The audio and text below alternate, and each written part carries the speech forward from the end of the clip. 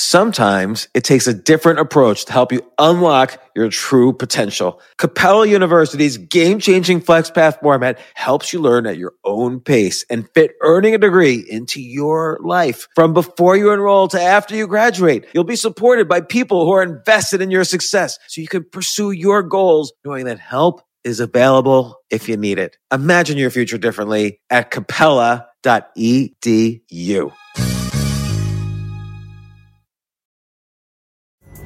Pulling up to Mickey D's just for drinks? Oh yeah, that's me. Nothing extra, just perfection and a straw. Coming in hot for the coldest cups on the block. Because there are drinks. Then there are drinks from McDonald's. Mix things up with any size lemonade or sweet tea for $1.49. Perfect with our classic fries. Price and participation may vary. Cannot be combined with any other offer. Ba-da-ba-ba-ba. This isn't your average business podcast, and he's not your average host. This is the James Altucher Show on the Choose Yourself Network. Today on the James Altucher Show.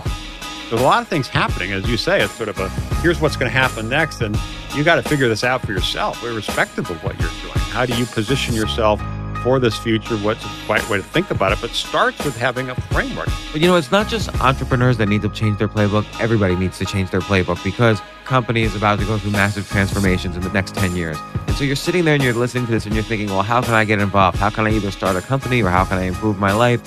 What can I do listening to this? And what should I start looking at?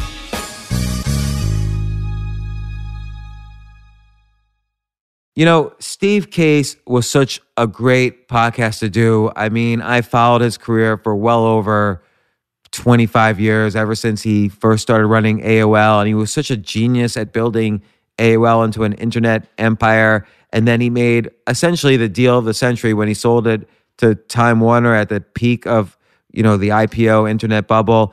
And his analysis of the future, his ability to predict is just unprecedented, which is what we talked about on my podcast. Just such a great episode. I was so proud to be interviewing him. I remember, for instance, Steve telling me how Bill Gates wanted to buy AOL and how Steve said no. And then when I asked him why, he told me that the simple answer is I really believed in the idea of the internet, and I believed in AOL, and I believed that it could change the world. I also remember him telling me how he struggled for a decade before he finally broke through. I think this is a really great podcast for anybody who wants to get into the mind of a true forward thinker, entrepreneur, billionaire. And I'm proud to re-release this episode.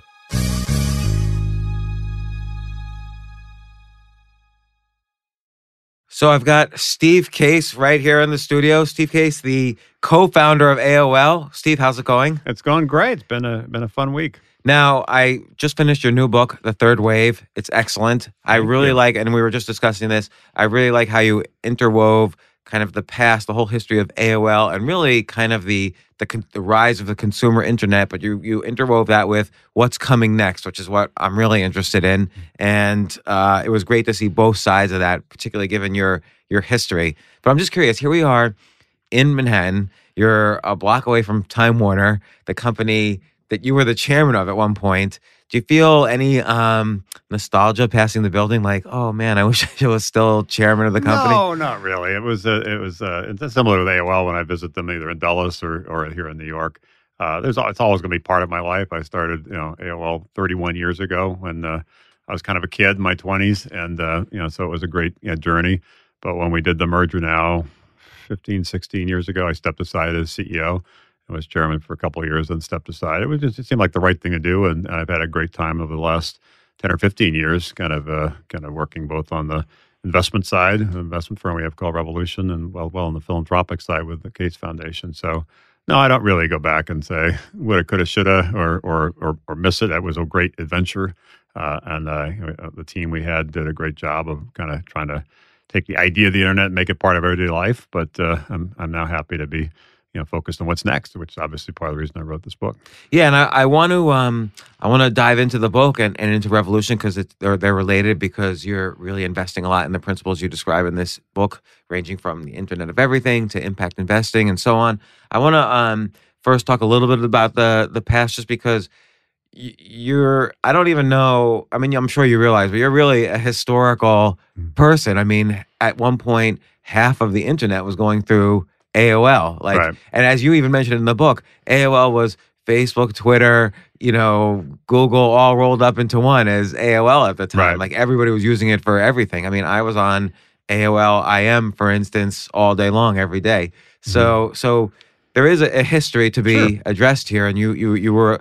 I think it kind of establishes your credentials as a visionary going forward. How much of a visionary you were back in like 1987, 88, 89, and so on, before the consumer internet was really here. And I'll mention one thing. I remember I was a graduate student at the time, using Usenet, which was the message boards before the World Wide Web, and I remember what a horrible thing it was when suddenly you released all of AOL's users onto Usenet. Yeah, it really I remember felt that. like, oh my God, we've been invaded. I mean, it even felt like we're all plotting to start an internet too, to just have our own place again. But, No, I remember that. Actually, Walter Isaacson is a friend, I know a friend of yours too, and wrote the foreword for the book, talks about that in the foreword, sort of when kind of AOL opened the doors to its customers to connect to the internet. But our view then, and it's still my view now, is we wanted to democratize access. We wanted everybody to be included. We wanted to level the playing field. And so we recognized there were some, internet netizens, as they often were called. They were like, we just keep our little neighborhood to ourselves. Thank you very much. We don't want the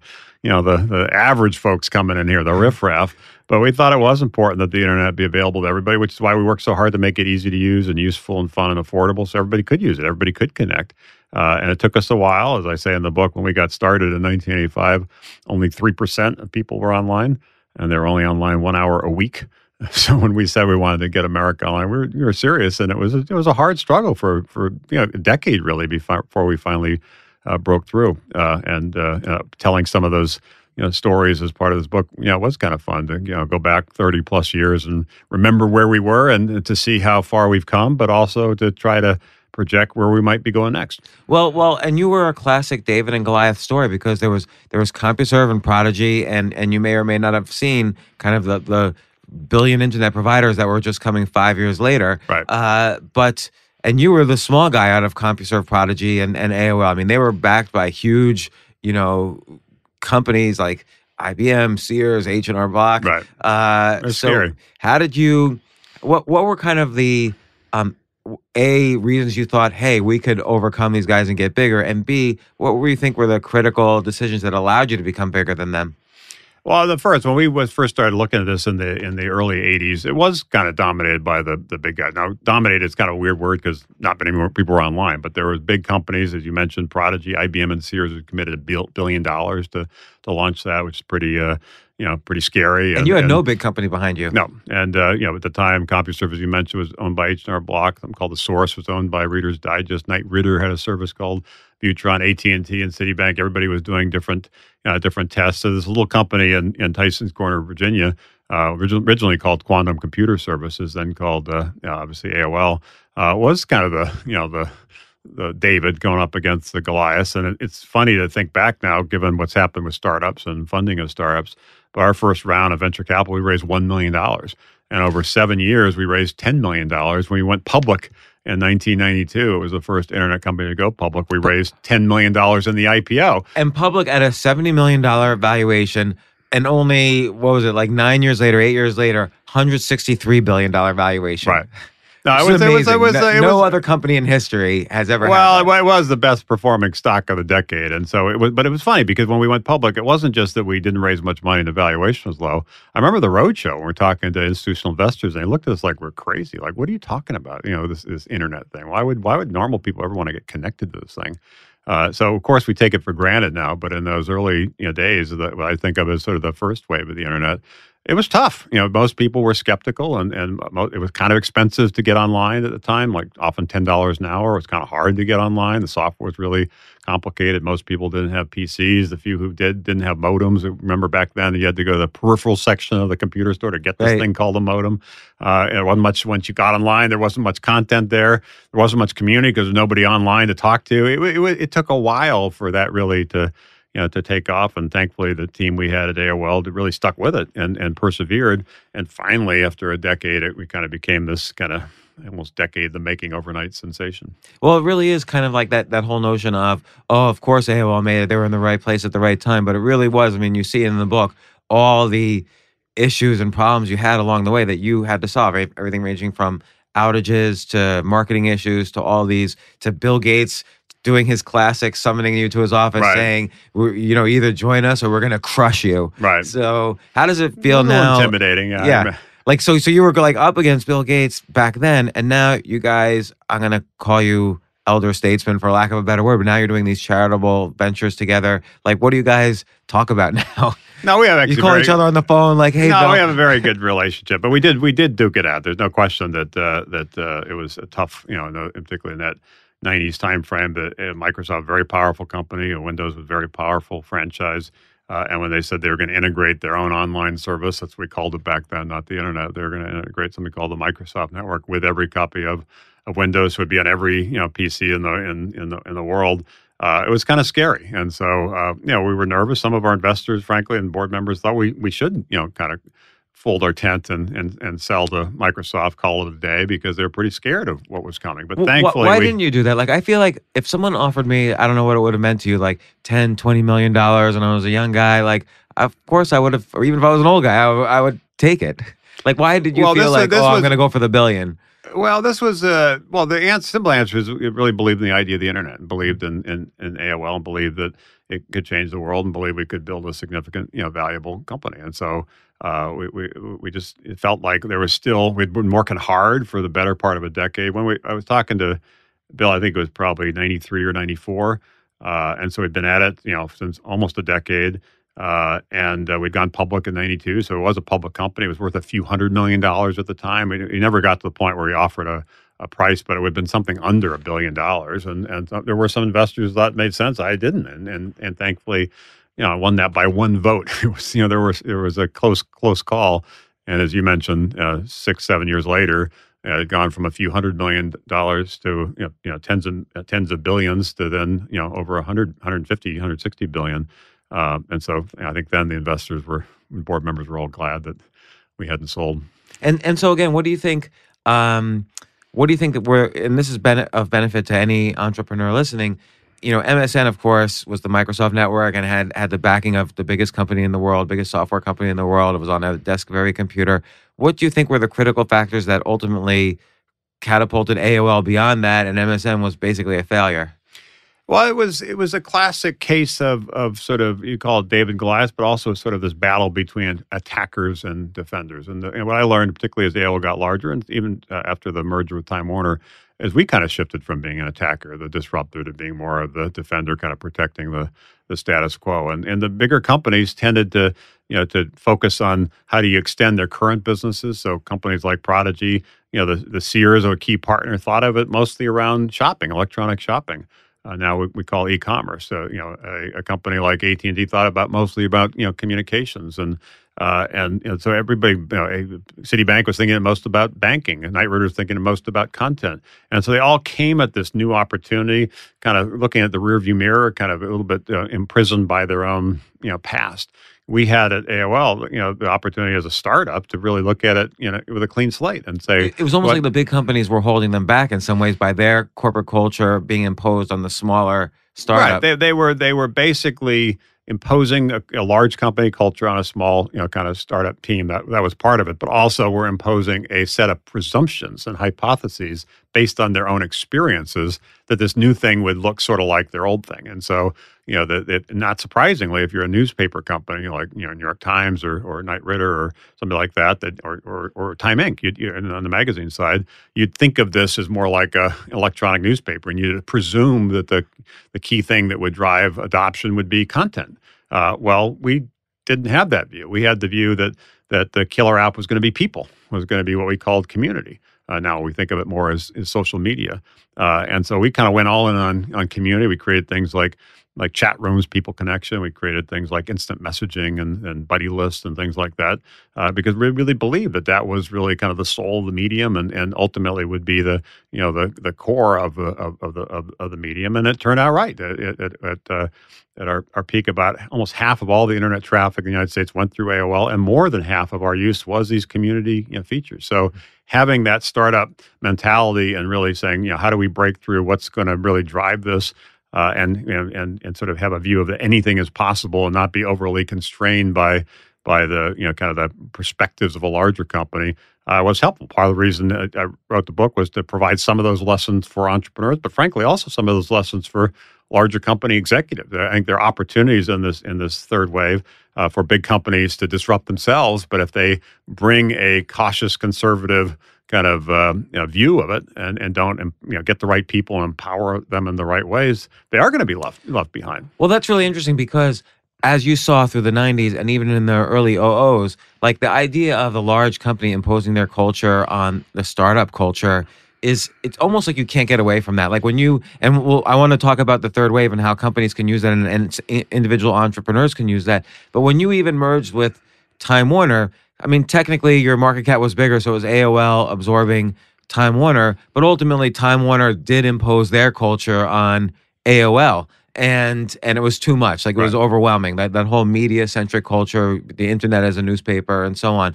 And now, you discussed the first wave as like Internet 1.0, the 90s. Maybe the second wave was the social media and the App Store and mobile and so on. Now, I think there's a lot of questions about what's coming next, and you discuss it as the Internet of Everything, which overrides what people call the Internet of Things. Maybe discuss what is the Internet of Everything? How did we kind of get to this point?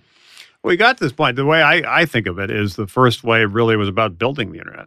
And building awareness of the internet, and it was hard. As I said, it was really a decade to get traction. It required building the networks, building the software, and building the services, and a lot of stuff and a lot of different partnerships to kind of create it. That is a consumer kind of phenomenon, and not just have the on ramps, but educate people why they should get on. Which again seems kind of crazy now to talk about it, but for the better part of a decade, it wasn't just about building it; it was about evangelizing why people should be connected. So that really was the whole first wave, just building the internet. The second wave has been building on top of the internet. And it has, as you mentioned, been about apps and services, and Facebook and Twitter and Snapchat and Waze are kind of classic examples of that in the second wave. It's really been about the software. It's really been about the app. It's really been about trying to drive viral adoption. And there will continue to be opportunities like that. But in the third wave, it's going to really be the next step, which is integrating the internet in seamless, pervasive, ubiquitous ways across our lives. And in the process, I think really revolutionizing things like how we learn and how we stay healthy and how we move around and how we manage energy and even how we eat. And so big sectors of our lives, big sectors of the economy are up for grabs. And the question is how much of that comes from, the innovation comes from the entrepreneurs, the upstarts, the attackers, and how much comes from the larger companies, the incumbents, the defenders. And I think time will tell. But I do think it's going to require a different mindset for both entrepreneurs and corporate executives. And that's why I kind of lay out a framework in this book. And some of it builds on some of the lessons I learned as both an entrepreneur in the first wave and an investor in the second wave. But historically, and as you saw, it seems like, again, the large companies, they almost become bureaucracies unto themselves. Like they get so indoctrinated in their culture, for better or for worse, because focus was important for them at some point while they were building. And, it's always startups. Like you have a great graphic in the book where job creation really comes from the startups as opposed to the older companies. They're trying to now find efficiencies and do layoffs and so on, whereas the startups are all, by definition, are hiring people because they're starting up and hiring people. Right. So how do you... how can a corporate CEO or let's say even middle management executive start to say, hey, we should try, putting internet chips on the food to keep track of, the quality of the meat and so on? Mm-hmm. Like who's going to want to sort of take that chance and spend that money and do that? Well, I think the smart large companies will recognize that they don't lean into the future. They don't take some chances. They're going to lose their way. I remember one of the most iconic companies when I was growing up was Eastman Kodak. Everybody knew Kodak because it was so dominant in photography. Well, they're now bankrupt. And the reason they're bankrupt is they lost their way in the digital photography revolution. But the odd thing, the surprising thing, in some ways the shocking thing, is they actually invented digital photography, Kodak. But then the corporate executives were more focused on playing defense, selling chemicals and papers, and which were pretty lucrative at the time. So they didn't really invest in digital photography, didn't want it to happen quickly.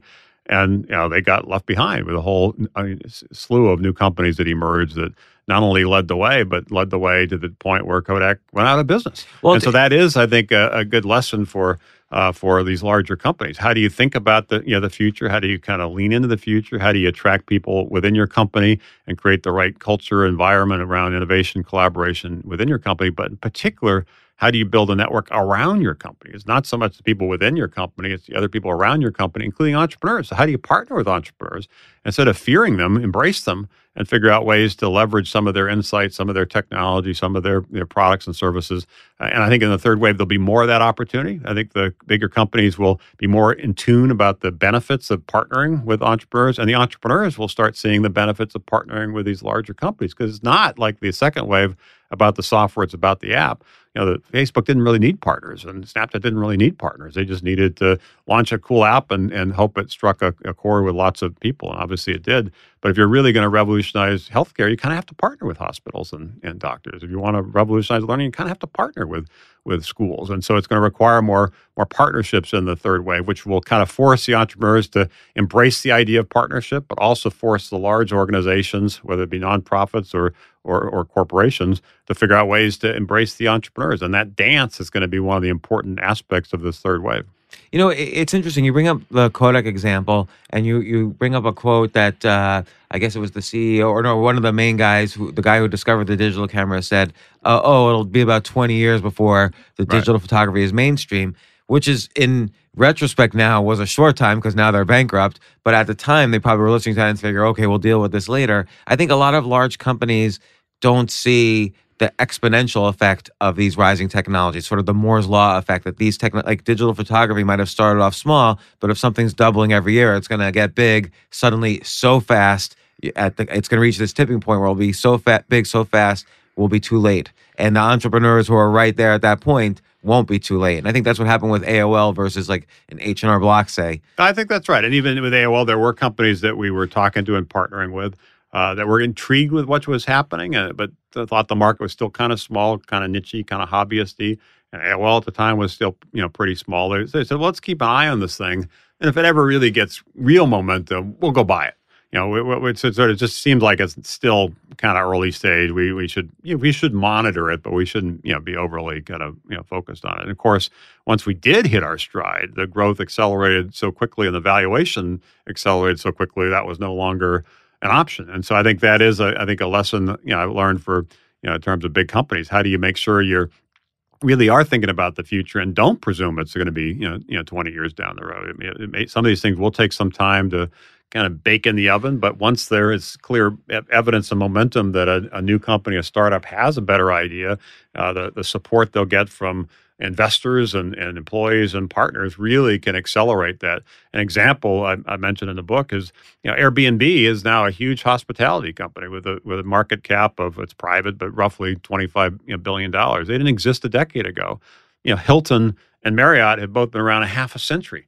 And they're now worth less than Airbnb. And I have no doubt that the executives at Hilton and Marriott, when Airbnb first came on the scene, they said, "What's this? This is silly.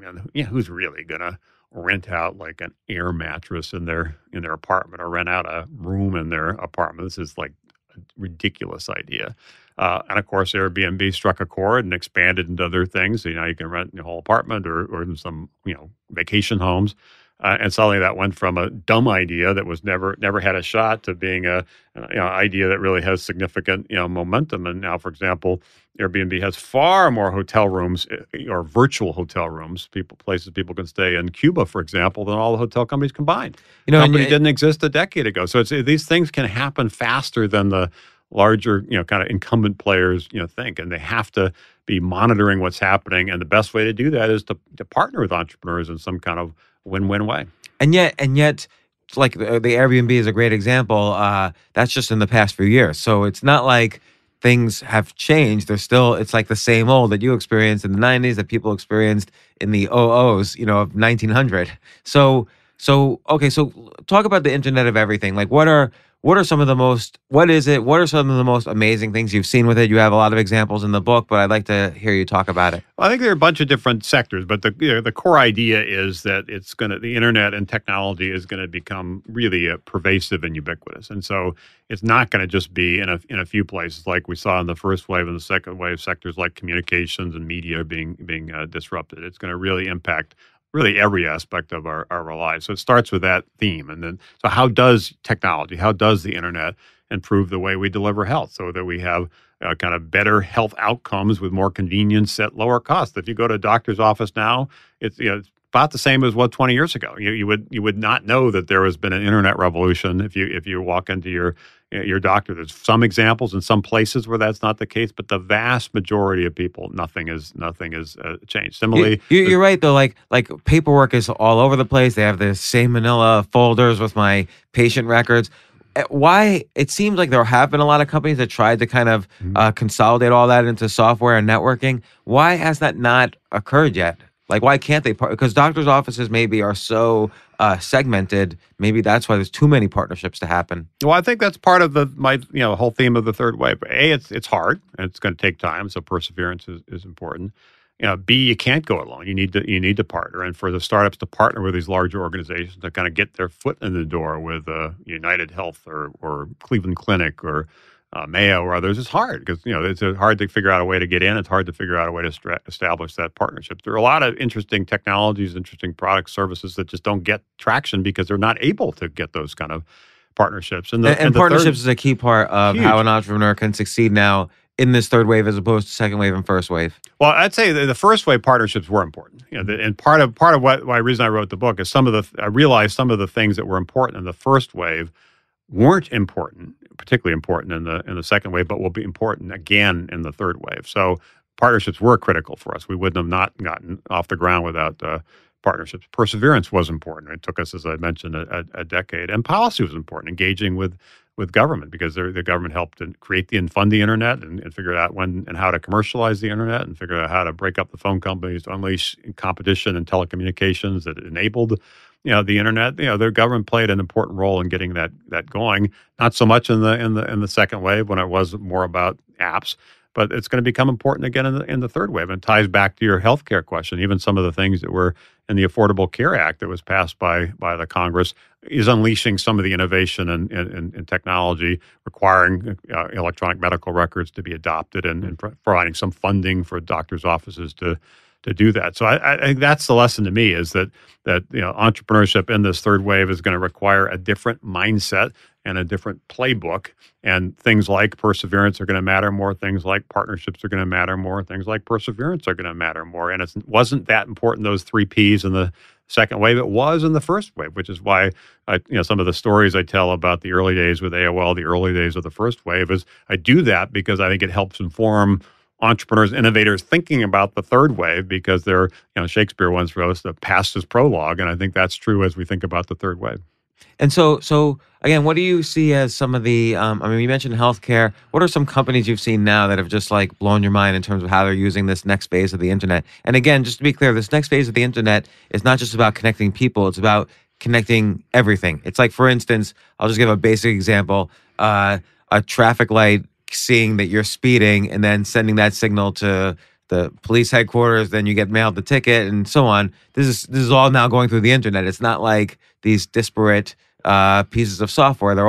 It's all happening on one platform. And again, not just about connecting humans, but connecting things. Right, exactly. And the whole Internet of Things is really about devices and sensors, both in terms of things consumers might have with them, as well as things that are in enterprises, and even things that are built into infrastructure in cities. The whole idea of smart cities that a lot of companies are. What does a smart city mean? Smart city basically means you can figure out ways to know where people are and where people are going in a way that allows you to be smarter in terms of managing, things like, lights when people are driving their car, or having better planning in terms of how many people you need to be ready for on that subway, or if you do have a challenge, some kind of crisis and need to move people around, what are smarter ways to move people around. And these things are tricky and actually sometimes a little scary. There can be a little bit of a big brother aspect to it and a privacy aspect to it. And I think that's why more dialogue is going to be important in this third wave between the innovators and sort of the policymakers. But going back to some specifics of the third wave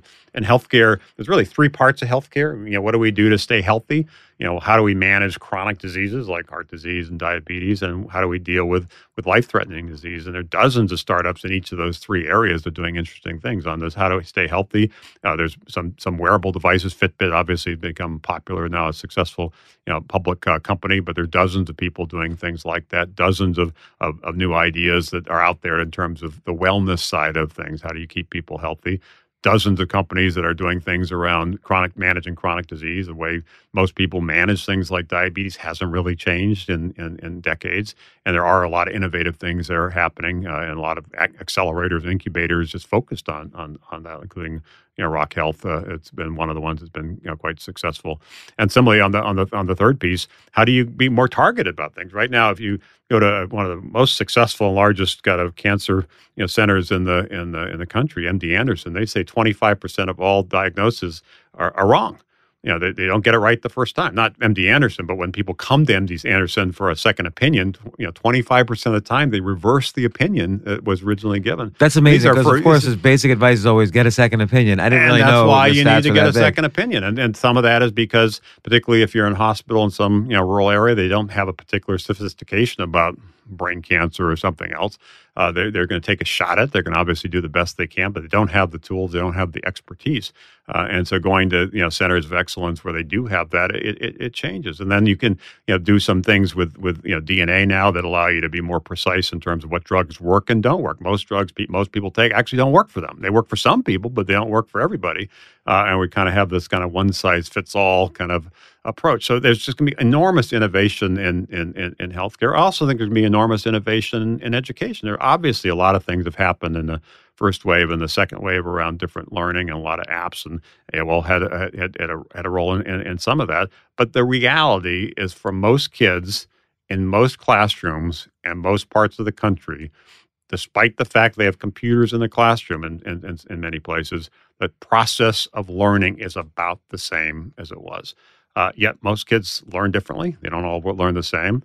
And teachers, if they have a better sense of how different kids are doing in terms of different kind of lessons and can customize things in a more personalized, adaptive way using technology, I think that'd be helpful. Similarly, in the universities, or a lot of universities are now testing the idea of flipped classrooms, that maybe instead of having the professor stand at the front and give the same lecture they've been giving for decades, they actually tape that and you watch the video in your dorm the night before. When you come to class, you actually have a discussion with the professor and your fellow students. And so how do you have a much more interactive discussion around the topics, and how to use technology to enable that more kind of adaptive, personalized approach to learning. So there are innovative things that have been happening around the edges, but most of these sectors of the economy, and frankly, most of these important aspects of our lives haven't changed that much in the first wave or the second wave, but I think they are going to change in this third wave. And the entrepreneurs are going to lead the way, as they always do, kind of challenging the status quo and kind of pushing ahead.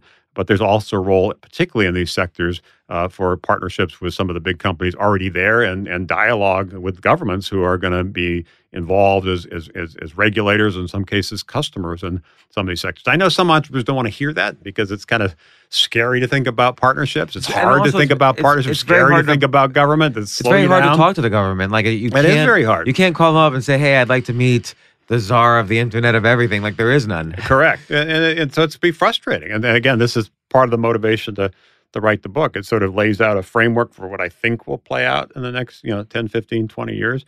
And some thoughts on why that will happen the way it will, but also some ideas on how entrepreneurs need to change their playbook, how corporate executives need to change their playbook, and how government regulators need to change their playbook. Everybody needs to dance a little different dance in this third wave.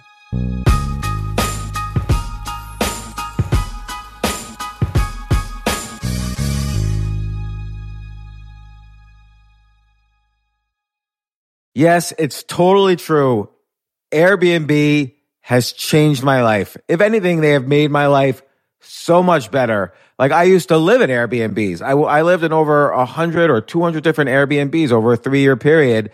And I loved it. I became a really good guest of Airbnbs, and I got to know lots of hosts. So when I initially owned a house, of course, the first thing I thought was, I'm going to turn my house into an Airbnb because I travel a lot. So why leave my house unused when I can make a side income by letting others Airbnb my house or come to stay in my house as guests? And having my own Airbnb or being a host for Airbnb has allowed me to do just that. And I've met other hosts. I've actually spoken at Airbnb's host conference. I think it was in 2017. I met so many just nice hosts. It's a great community. And I love, turning my own home into an Airbnb. Like I'm traveling to Austin next month.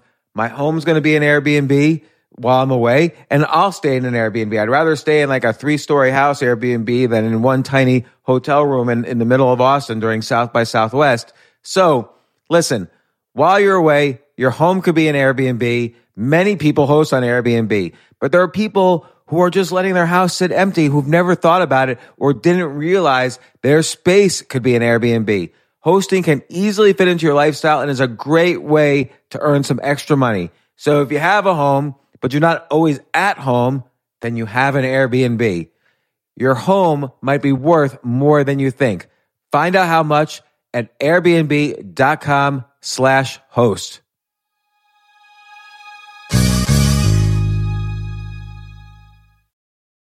Daylight savings time is starting up again. Okay, podcast is over. That's all you needed to know. But why do we have daylight savings time? Answer: to give us more daylight from March through November. By setting your clocks forward, it may feel like there are more hours in the day when we initially start daylight savings. But if you're hiring, it doesn't necessarily help you find qualified candidates for your roles any sooner. There's only one way to do that: ZipRecruiter. And right now you can try it for free at ZipRecruiter.com/James. ZipRecruiter works around the clock to find qualified candidates for you. Once you post your job on ZipRecruiter, they send it to 100+ job sites so you reach more of the right people. This is such a brilliant idea for a business, and ZipRecruiter did it. So ZipRecruiter's smart technology also quickly scans thousands of resumes to identify people whose skills and experience match your job. I've used ZipRecruiter particularly as a potential employee, and I still to this day get messages every day. James Altucher, would you like to apply to be VP of Entertainment at NBC or whatever? So there's just nonstop emails. Like I got 5 or 6 emails today because a year ago I signed up for ZipRecruiter. So spring forward with a new hiring partner, ZipRecruiter, and find top talent sooner. See why 4 out of 5 employers who post on ZipRecruiter get a quality candidate within the first day. Just go to this exclusive web address to try ZipRecruiter for free. ZipRecruiter.com/James. Once again, that's ZipRecruiter.com/James. ZipRecruiter, the smartest way to hire.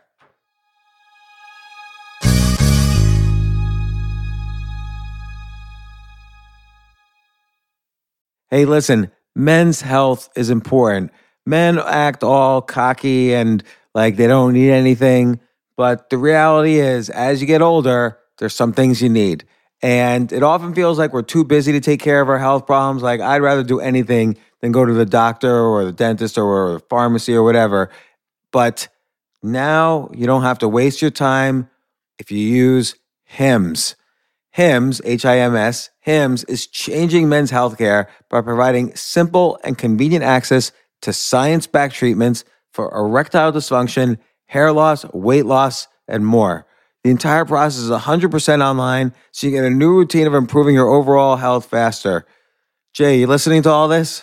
Yes, I definitely gonna use Hims from now on. Not that you need it. You're young and healthy. James, I'm 35. You're getting there. You might need it. Who knows?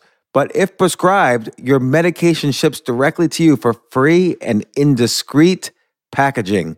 No insurance is needed. You can manage your plan on the Hims app, track progress, and learn more about your conditions and how to treat them from leading medical experts.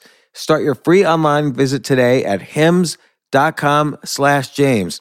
Could you imagine that? There's a whole section just with my name on it. hims.com/James. That's how much I am representative of the kind of person who needs Hims. That's HIMS.com/James for your personalized treatment options. hims.com/James. Prescriptions require an online consultation with a healthcare provider who will determine if appropriate. Restrictions apply. See hims.com/James for details and important safety information. Subscription required. Price varies based on product and subscription plan.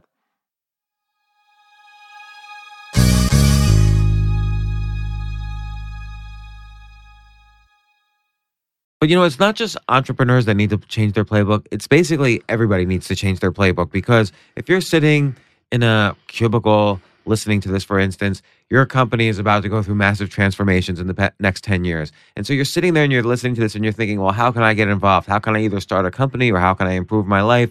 What can I do listening to this? And what should I start looking at? What are kind of areas where maybe entrepreneurs to be should start looking at? Well, it's a great point. I think everybody kind of has to bring a kind of an entrepreneurial, what's going to happen next mindset. And everybody needs to really try to do the best they can to manage their own career. When I was, kind of coming out of college, the history was like my dad had one job, worked for one company for 60 years.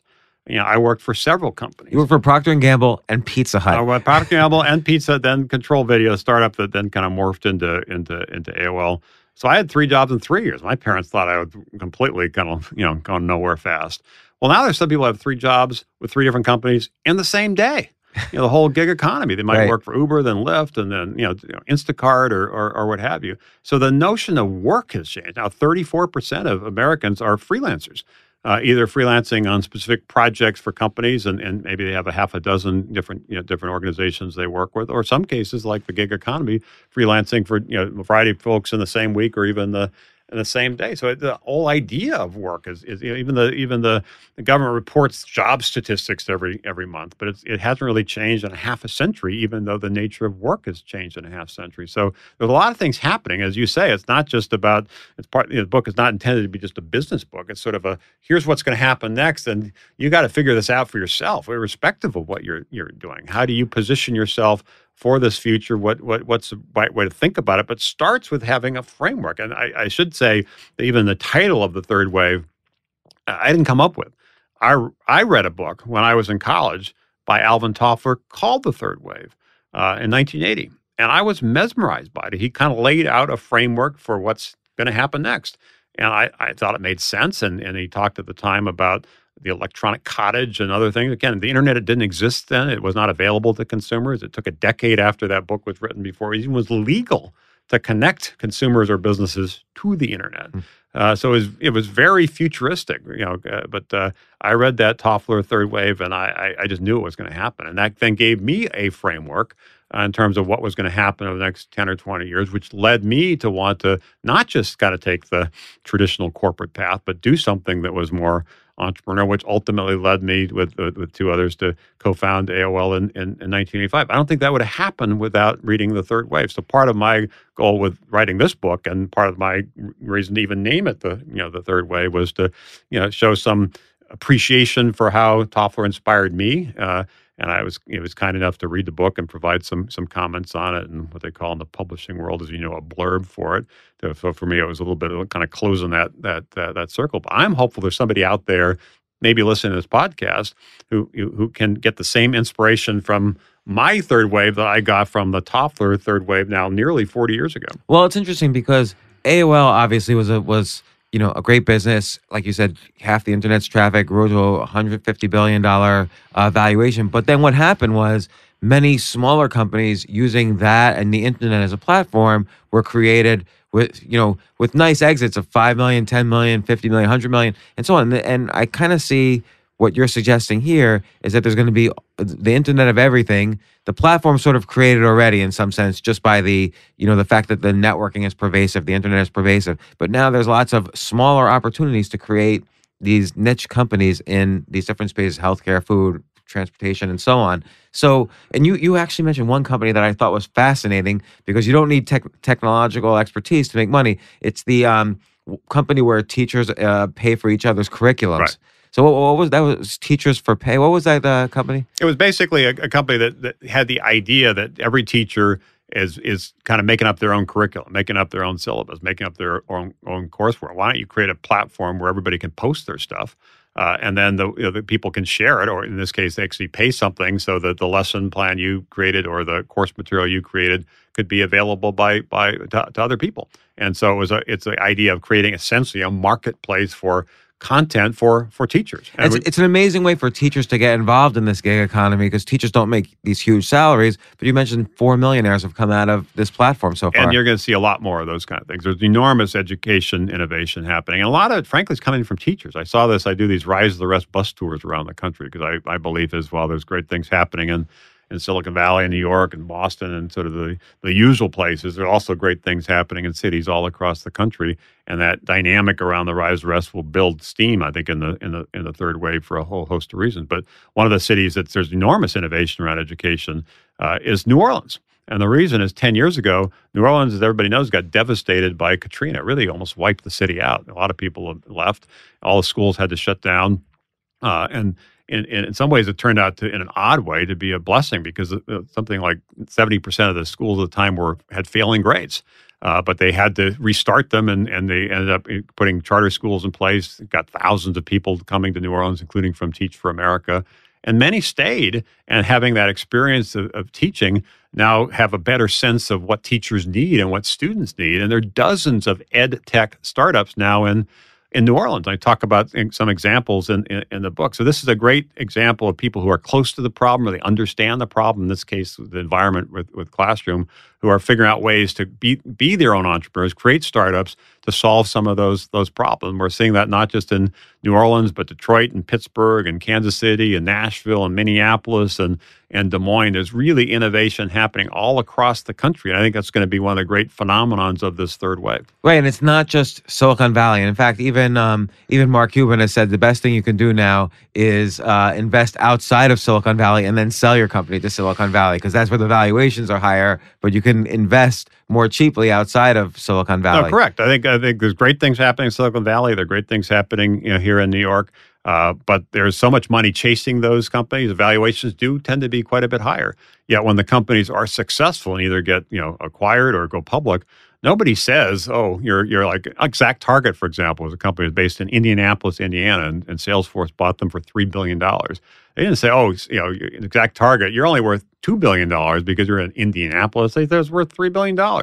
Or Under Armour, now a very successful kind of athletic wear company using technology, worth $20, $25 billion and going after Nike. They're in Baltimore, Maryland. They're not, where would you think they would be? Nobody would guess they're in Baltimore. But when they got started, Kevin Plank would say it was really hard to get started, really hard to raise the capital because people weren't funding startups in Baltimore. But now that they've been successful, there's a whole ecosystem, building around Under Armour and other companies. And we're seeing this really all over the country. It's really something I'm very encouraged by, because if people want to be in Silicon Valley, go for it. But if people want to be in Detroit because they want to be part of the rebirth of Detroit, maybe they're from Detroit, now they can be in Detroit. And there's a startup scene in Detroit that didn't exist 10 years ago, and Capital focused on startups in Detroit that didn't exist 10 years ago. And the connection between this Rise of the Rest and the third wave, I think, is going to be quite interesting, because many of the big sectors of the economy aren't in California and New York. Most of the 75% of Fortune 500 companies are in the middle of the country. And so if partnerships matter and you really want to revolutionize farming, for example, you want to create an ag tech company, you could do that in San Francisco. You could do that in here in Manhattan, but you also could do that in Louisville, which has a great kind of farming ecosystem. Or in St. Louis, companies like Monsanto are there. They have 100,000 PhDs who understand agriculture.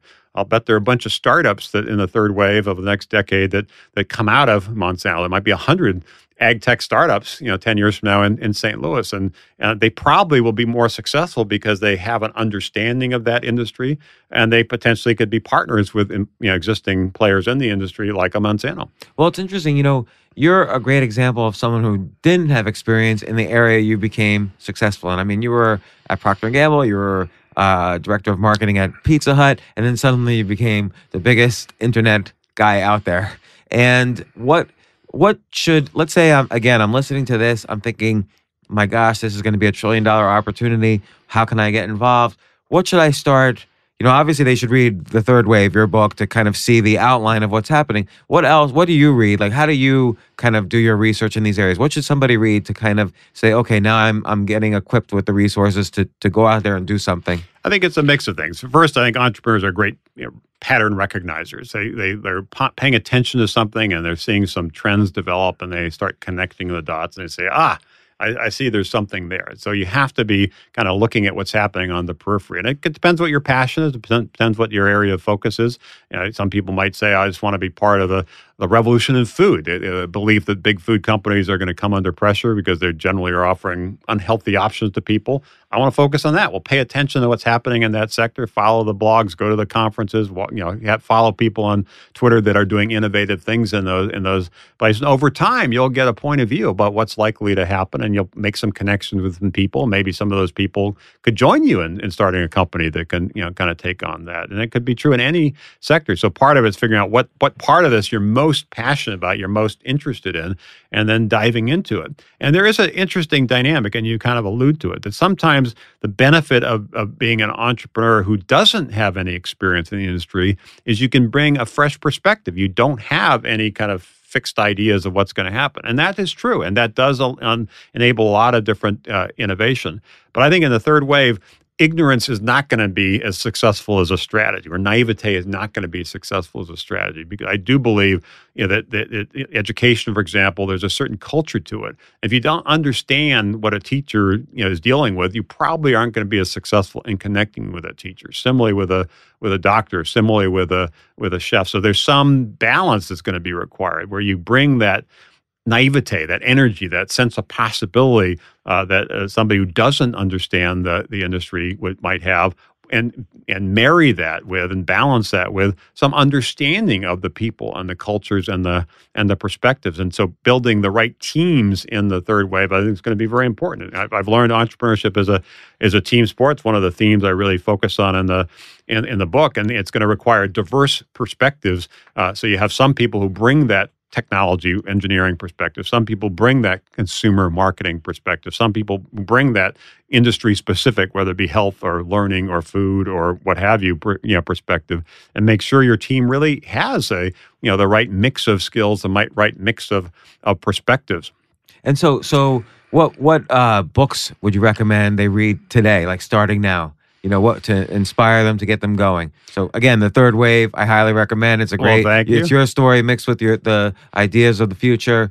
What's next? I think it really depends on your specific interests. There are a lot of great books on entrepreneurship and technology trends, but I would encourage people to focus on some area of passion and say, what is the thing that over the next 10 or 20 years you really want to focus on, that you really have a sense that's going to change, you have a perspective on how it might change, and dig into a more specific way into some of those. That might be reading books, that might be reading blogs, as it might be talking to people, that might be going to conference, whatever it takes to become more familiar with what's happening in that sector, what some of the trends are, what some of the patterns that are starting to coalesce are. And as I said earlier, I think if you're doing that, you will bump into people and ideas that will help give you clarity and give you some, and like some you said, guidance. Give you a point of view. I think that's the critical thing. You have to have a point of view, and people don't necessarily know on day one what that is because they don't know enough to be smart about it. So they occasionally you might just have a point of view that you just get lucky on, but more often it's informed by some interaction with other people, and sometimes interaction with the marketplace, what we now call pivots. You think this is going to work and it doesn't quite work. You try this, and eventually you have a point of view of what's gonna actually help. That was true with AOL. It really was a decade of trying this and trying that. The first thing we tried failed miserably. I remember I went to a board meeting. I was now 26 years old, something like that. One of the venture capitalists, actually Frank Caulfield, who helped found Kleiner Perkins Caulfield Byers, one of the largest, most successful venture firms of the last half century. He was in that boardroom and said, geez, you'd have thought they would have shoplifted more than that. The sales were so bad. And so that company, was struggling. But from that, we created something where we were partnering with PC manufacturers, Commodore and Apple and Tandy and IBM, to essentially create private label, what some people call kind of white label kind of online services. We did that for a few years. And then we had to pivot again, in part because Apple pulled out of the deal we had with them to create Apple Inc., and we had to figure out what to do next. And that led us to kind of rename Apple Inc. Personal Edition America Online and then AOL, and then as we were talking about earlier, we said we're going to really focus more on the community side, not just content and commerce, and we really kind of doubled down on that. And then we're going to figure out a way to really attract lots of people, which is when we came up with the idea of a free trial, giving out lots of discs with a free month to get people, lower the barrier to get them to try. All those things were experiments over a decade. Some worked, some didn't work. We just kept going, we kept persevering, and eventually we had a point of view that this was now about to take off, and that's when we kind of slammed down the accelerator, expanded our investment in partnerships, expanded our investment in marketing, and went from a couple 100,000 subscribers after 7 or 8 years to 25 million subscribers 7 or 8 years later. It was a point of view. When that growth was happening, and obviously both the growth of the company and the growth of your wealth and success and so on were happening, how did your life change? Like, how did you kind of deal with all this growth that was happening in your life? It was a challenge, but I think bring a kind of a even-keeled perspective to it. People would sometimes joke about me as being kind of the shock absorber in the company. I try to kind of even things out a little bit. Sometimes people were overly optimistic. Sometimes even get cocky about kind of our position, and I'd remind them of some of the competitive risks, and I'd sort of be delegating paranoia in that sense. And there's some years where people were giving up on us, and people were kind of down and deflated. And I'd remind people, why this is a journey, that's important, a battle worth fighting to try to bring them back up. So I tried to kind of, both for the company and for myself, kind of have a more even-keeled approach that wasn't quite as big highs, big lows, but a little more steady as you go. But as it got bigger and it had more success, it was a mix of the challenge of running a company with thousands of people, not dozens of people, but also some real comfort and I felt great about the fact that we'd for a decade had been believing this someday would happen, that someday we'd break through, someday people understand the benefits of getting connected. Finally, it was happening, and so this dream we had that felt elusive for a decade. It just seemed like it was going to happen someday, but there was a light at the end of the tunnel. But boy, that light seemed flickering, and it seemed distant. Finally, we had arrived. Finally, the internet was becoming something that had mainstream success. So I think that the key lesson I try to communicate in this book is that perseverance matters. That there was many people that had similar ideas that we had and tried different things, but gave up. They just said, "This is not working. We got to go do something else. Maybe go back to working for a safer kind of big company." But our team at AOL believed, and we stuck with it, and eventually we broke through.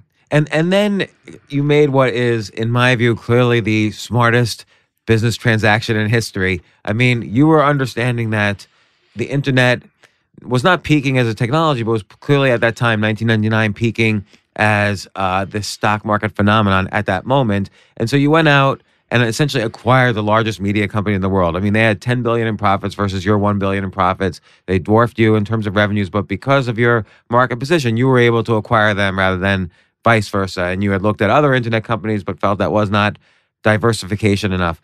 But then people sort of took the reverse view that it was the worst transaction in history because they were looking at it from the Time Warner point of view and the short-term thinking of the stock market then. How were you feeling then? Like, here you had been on top of the world a few years earlier, and then suddenly the media was like blasting you and AOL. It must have been painful at some point, despite the success. It was painful. We had it was as I say, it was a tough decade to get going. Finally, the second decade, we had real traction, real momentum. We kind of had arrived, and then a few years later, things were in decline again, and so it was frustrating. And I learned a lot from that. And I think people learn from their challenges, their problems, their failures more than they do from their wins and successes. So I was pretty candid in the book about kind of what happened and why I think it happened, what some of the takeaways for me were. But it certainly was painful. It was frustrating that we had worked so hard to get to this point. And then, kind of the air was coming out of the balloon, and it was frustrating and disappointing. And what do you think you learned? Well, one is important to people and culture, that the idea of the merger with Time Warner, you mentioned sort of the financial diversification, which was true. I think we'd gone from a $20 billion market cap to $160 billion market cap over 2 or 3 years. And there was, at that point, we thought more downside risk than upside potential. And so merging with a company that had a much larger mix of businesses, I think in total, as I recall, it was about $40 billion of revenue, and as you say, $10 billion of profit. That would create a diversity that, in terms of a portfolio diversification would be good. But also strategically, we thought it was valuable because it'd give AOL a path to broadband and give Time Warner a path to a strong digital future. So the idea of the merger made sense then. I think it still made sense. The execution of the merger was terrible. And I often have cited, and do in the book, a Thomas Edison quote from a century ago: vision without execution is hallucination. The vision of the merger, made sense. The execution didn't, and it ultimately came down to people and culture. That different people were thinking about things in different ways. There was a lot of animosity about the internet and about AOL. A lot of frustration about it. A lot, particularly after the market turned and the stock went south, and people were mad. And I understand that. But instead of doing something positive about it, which is to figure out how to capitalize on the assets under under one roof, there was a lot of infighting and people kind of talking past each other. So to me, the key lesson is it goes back to kind of people and culture. And I've tried to take some of those lessons and apply them to some of the companies we've invested in at Revolution, particularly as they scale. How do you make sure you get the team culture right? How do you make sure you have the right people on the bus in the right seats, working together in the right way, all driving in towards the same direction, which is easy to say, hard to do. Yeah, because how do you get the culture right? Like, do you hire people different from you, sort of like Lincoln's team of rivals, or do you hire people with similar vision to you? Like, what do you do as you're kind of going from like 10 employees to 1,000 employees? It's a mix. I'd say it's sort of 10 to 50 to 100 to 250 to 1,000 to different. There are different steps, and you do different things, and it's tricky because it is a balance. Just as you sort of say, you do need different perspectives. If you're just hiring people like you that don't really have different views of things, then you don't have a great team. At the same time, if you have people that have violently different opinions, and particularly just think about business and think about teamwork or think about strategy in a completely different way, and you can't really figure out a way to kind of bring them together and drive collaboration, that doesn't work either. So it's a tricky balance between the two. How do you continue to kind of lean in the future, figure out what the company might look like a couple of years down the road, and try to get the right team in place before you get to that place, not after you get to that place, but do it with a sensitivity where you really want people that really are passionate about the idea and have a shared vision of that idea, recognize that different skills, different perspectives are important, and focus more on the team dynamic. Like, how do we win this together? The other thing that I mentioned in the book is the lesson I took away from, now it's over 2 decades ago, when the U.S. Olympic team in basketball was these unbelievable athletes, and everybody said, for sure, this dream team, they called it, was going to end up, winning the gold medal, and they lost relatively early to Lithuania.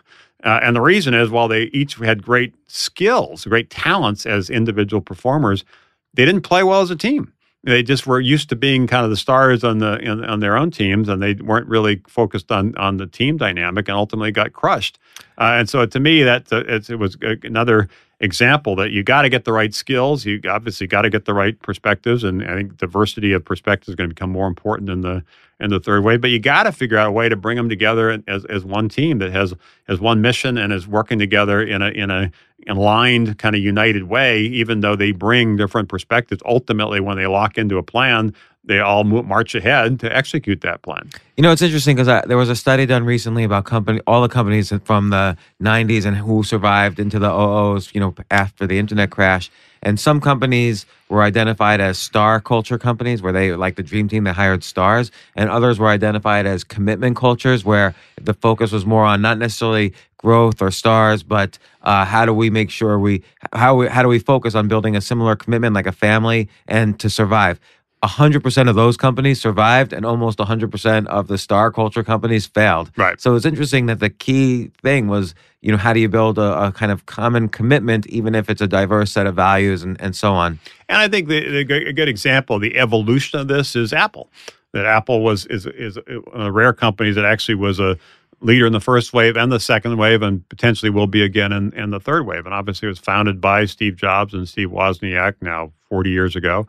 They were pioneers in the early days of personal computers. Kind of lost their way a little bit. Steve Jobs got fired, and that was part of it. There's some other issues going on. He was kind of walking in the wilderness for a bunch of years. Kind of did create another company next, and acquired Pixar and some other things. And and eventually came back to the company. When he came back to the company, he brought kind of a new perspective of not just about the vision of where this is going, but a new appreciation for the dynamics around getting the right teams focused on the right products. And I remember when he called me when he went back into Apple, must have been now 20 years or so ago. And at the time, Apple had a 2% market share, and most people were giving him up for dead. They said Apple was a pioneer in the personal computer era, got left behind, is now an irrelevant company and probably will go under.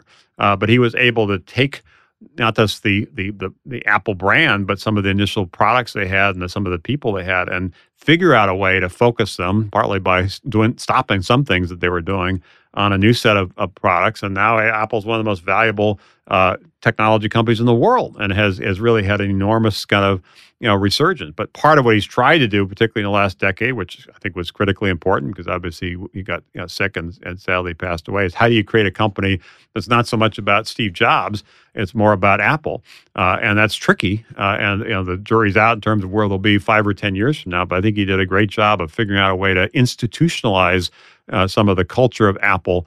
So while of course his loss was a big loss to Apple, big loss to the world, that Apple is continuing to be an innovative company because it was beyond one person. But wait, you started this anecdote by saying you remember when he called you. So why did Steve Jobs call you? Well, at the time, AOL was the dominant internet company, and he wanted a partnership with us. He wanted us to develop a new version of our Macintosh software to be supportive of the Macintosh, which was struggling, as I said, with its 2% market share. And we ended up actually licensing our AIM technology to them to create a service. I think it's called iChat, which we'd never done before. So as a way to try to be supportive of the rebirth of Apple. I remember having lunch with him a year or two later. When he was talking, it was probably a year before they launched the iPod and iTunes, and talking about his view of digital music. At the time, but we'd already done the merger with Time Warner and Warner Music, and some of the assets we had there were very important to that. And we talked about working together on basically having AOL do the what became the iTunes store.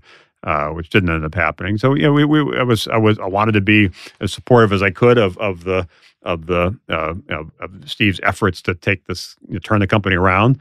To be honest, I didn't expect him to have the success he did. It was much more of a turnaround than I would have imagined, and it just shows it's possible, but it's hard. So you've been kind of at the ground floor of all these historical events in technology over the next 20 years. I think that's.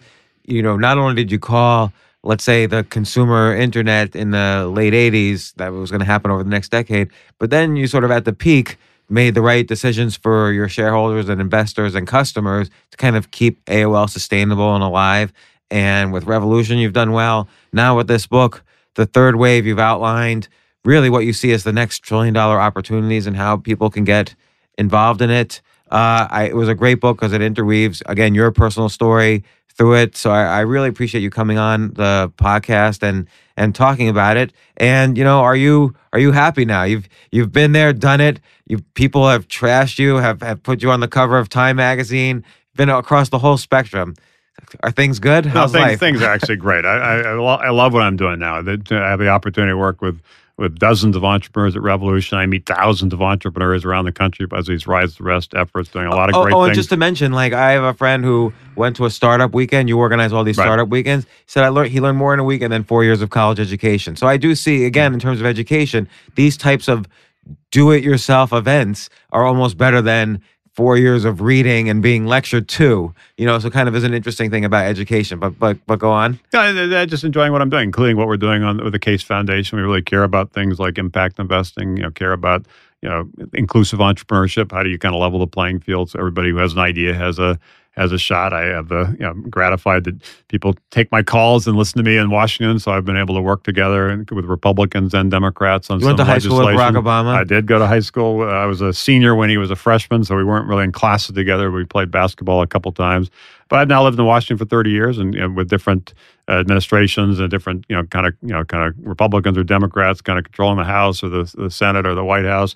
And so I've tried to take a step back and not really focused on or engaged in politics, just focus on policy, and I will continue to do that. So through Revolution, investing in the next generation of entrepreneurs, through the Case Foundation, trying to kind of level the playing field so that really opportunity is more broadly distributed, and through some of the work on the policy, doing what I can to try to make sure we remain the most innovative entrepreneurial nation. I'm having a ball, and it's fun to do it, and it's fun to actually finally write a book and have it out there that takes some of these ideas that I've been developing for the last 30 years, both the things that worked and why they worked, and things that failed and why they failed, and hopefully that will be helpful and instructive to the next generation of entrepreneurs, the next generation of innovators who really want to take the internet to the next level in the third wave. Well, thanks again, Steve. Thanks for coming on the show. Thank you. It's fun. Yeah.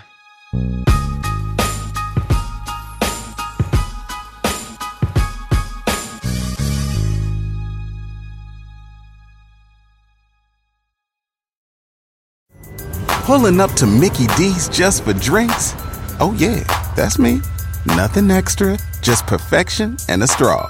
Coming in hot for the coldest cups on the block. Because there are drinks. Then there are drinks from McDonald's. Mix things up with any size lemonade or sweet tea for $1.49. Perfect with our classic fries. Price and participation may vary. Cannot be combined with any other offer. Ba-da-ba-ba-ba.